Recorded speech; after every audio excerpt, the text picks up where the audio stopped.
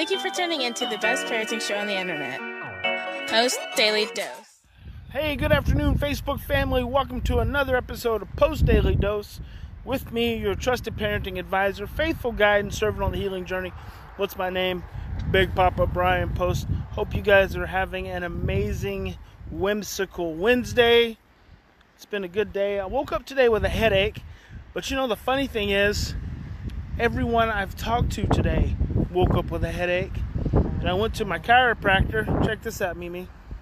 I went to my chiropractor, and he said that he thought it had something to do with the 5G that's been turned on, which is really creepy, really interesting.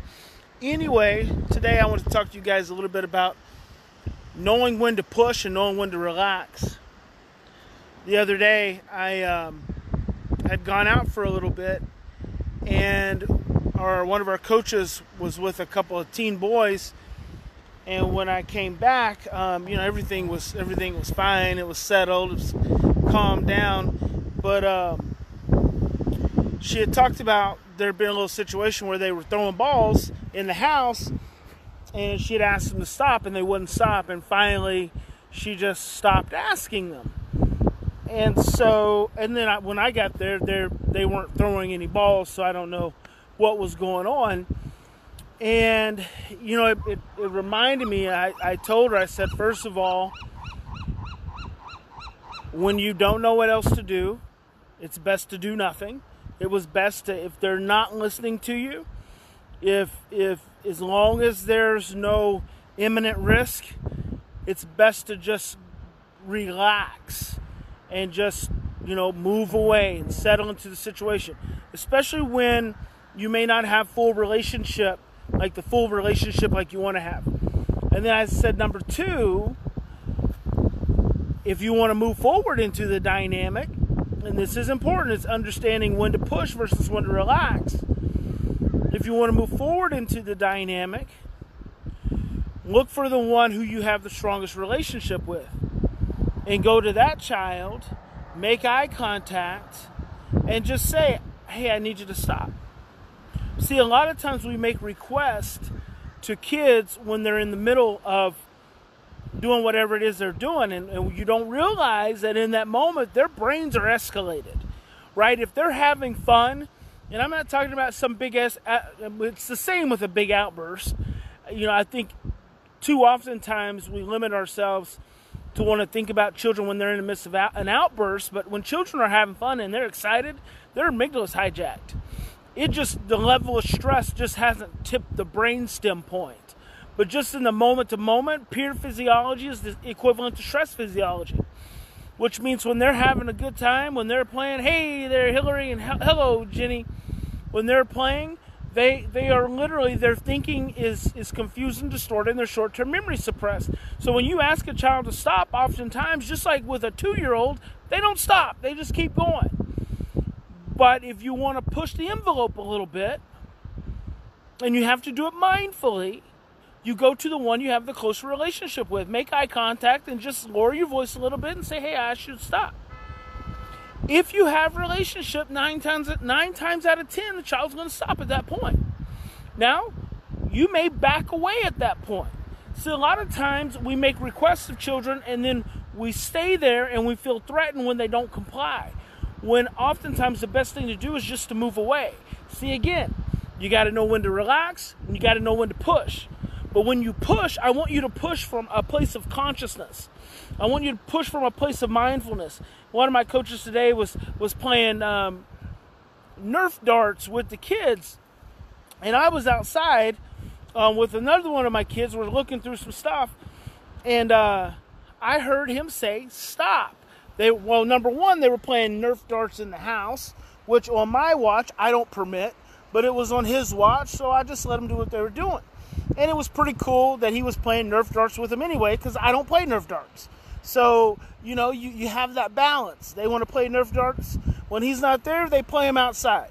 They want to play Nerf darts when he's on and I'm not there, whatever. He's the adult in charge. He's the regulatory figure.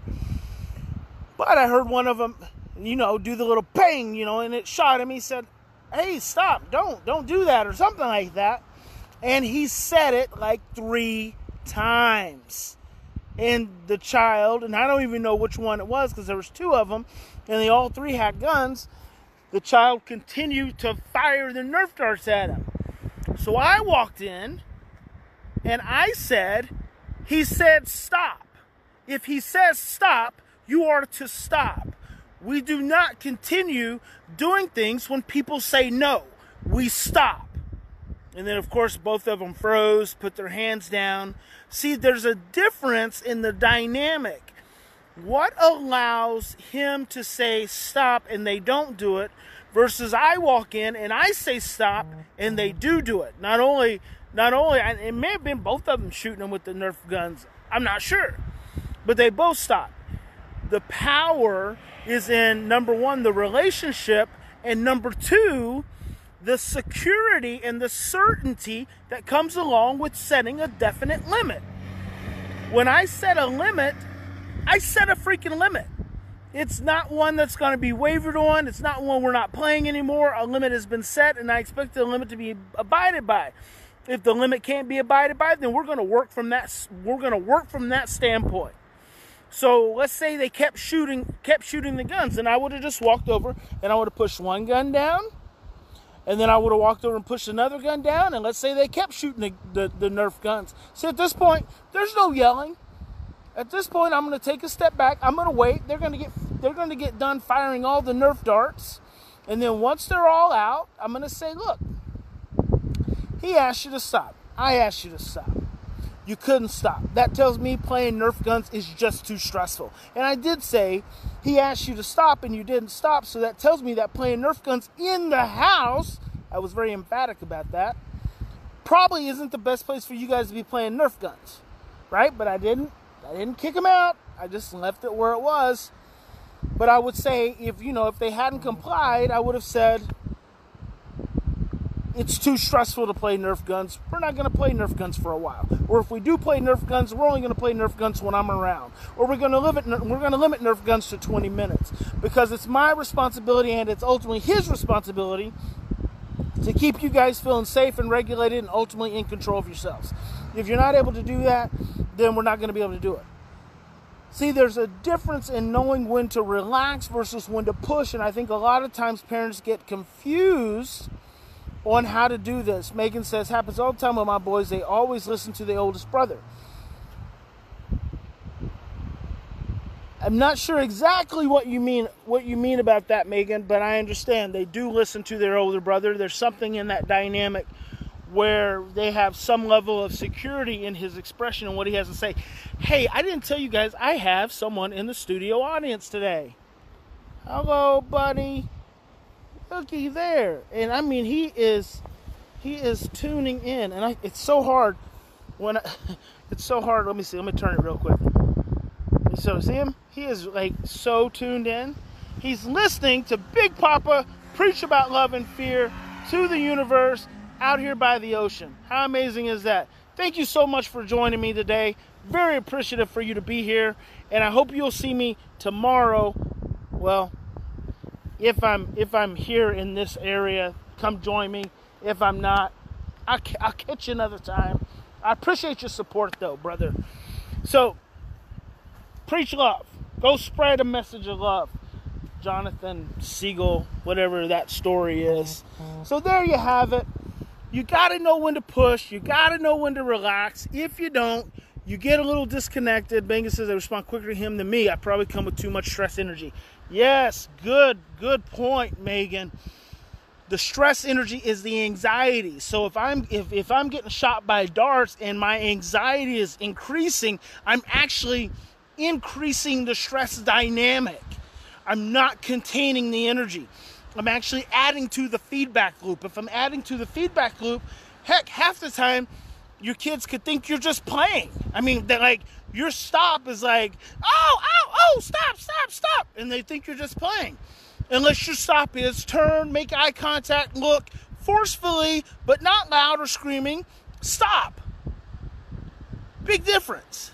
It doesn't have to create any more anxiety. It doesn't have to create shame. It doesn't have to create embarrassment. It just has to create a very firm limit.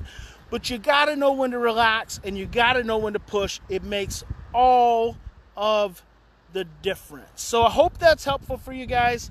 Let me just show you a little bit of this beautiful God created, universe here in Crescent City. It's just amazing. Remember, in any given situation, you always have two choices. You can continue to react from the same blueprints of stress, fear, and overwhelm. And I'm telling you, in those moments, your amygdala is just waiting. It is waiting to be hijacked. And it is waiting to tap in to your brainstem where all of that old material is at. And it is waiting to completely change the lens that you see through. It's like a lizard. Your lizard lens come shift on because your lizard brain is activated. And when your lizard brain is activated, your lizard lens turn on and everything looks scary. Everything looks like you have to be in survival. So you always have that choice. You can continue to react from that same old blueprint of stress, fear, and overwhelm, or you can stop, you can slow down, take 3 to 10 deep breaths, and choose love. And I hope you will choose love. And thank you so much for tuning in to Big Papa and the Daily Dose. I hope this stuff is useful to you guys. I hope it's useful for you. God bless you. I love you guys. We'll see you tomorrow.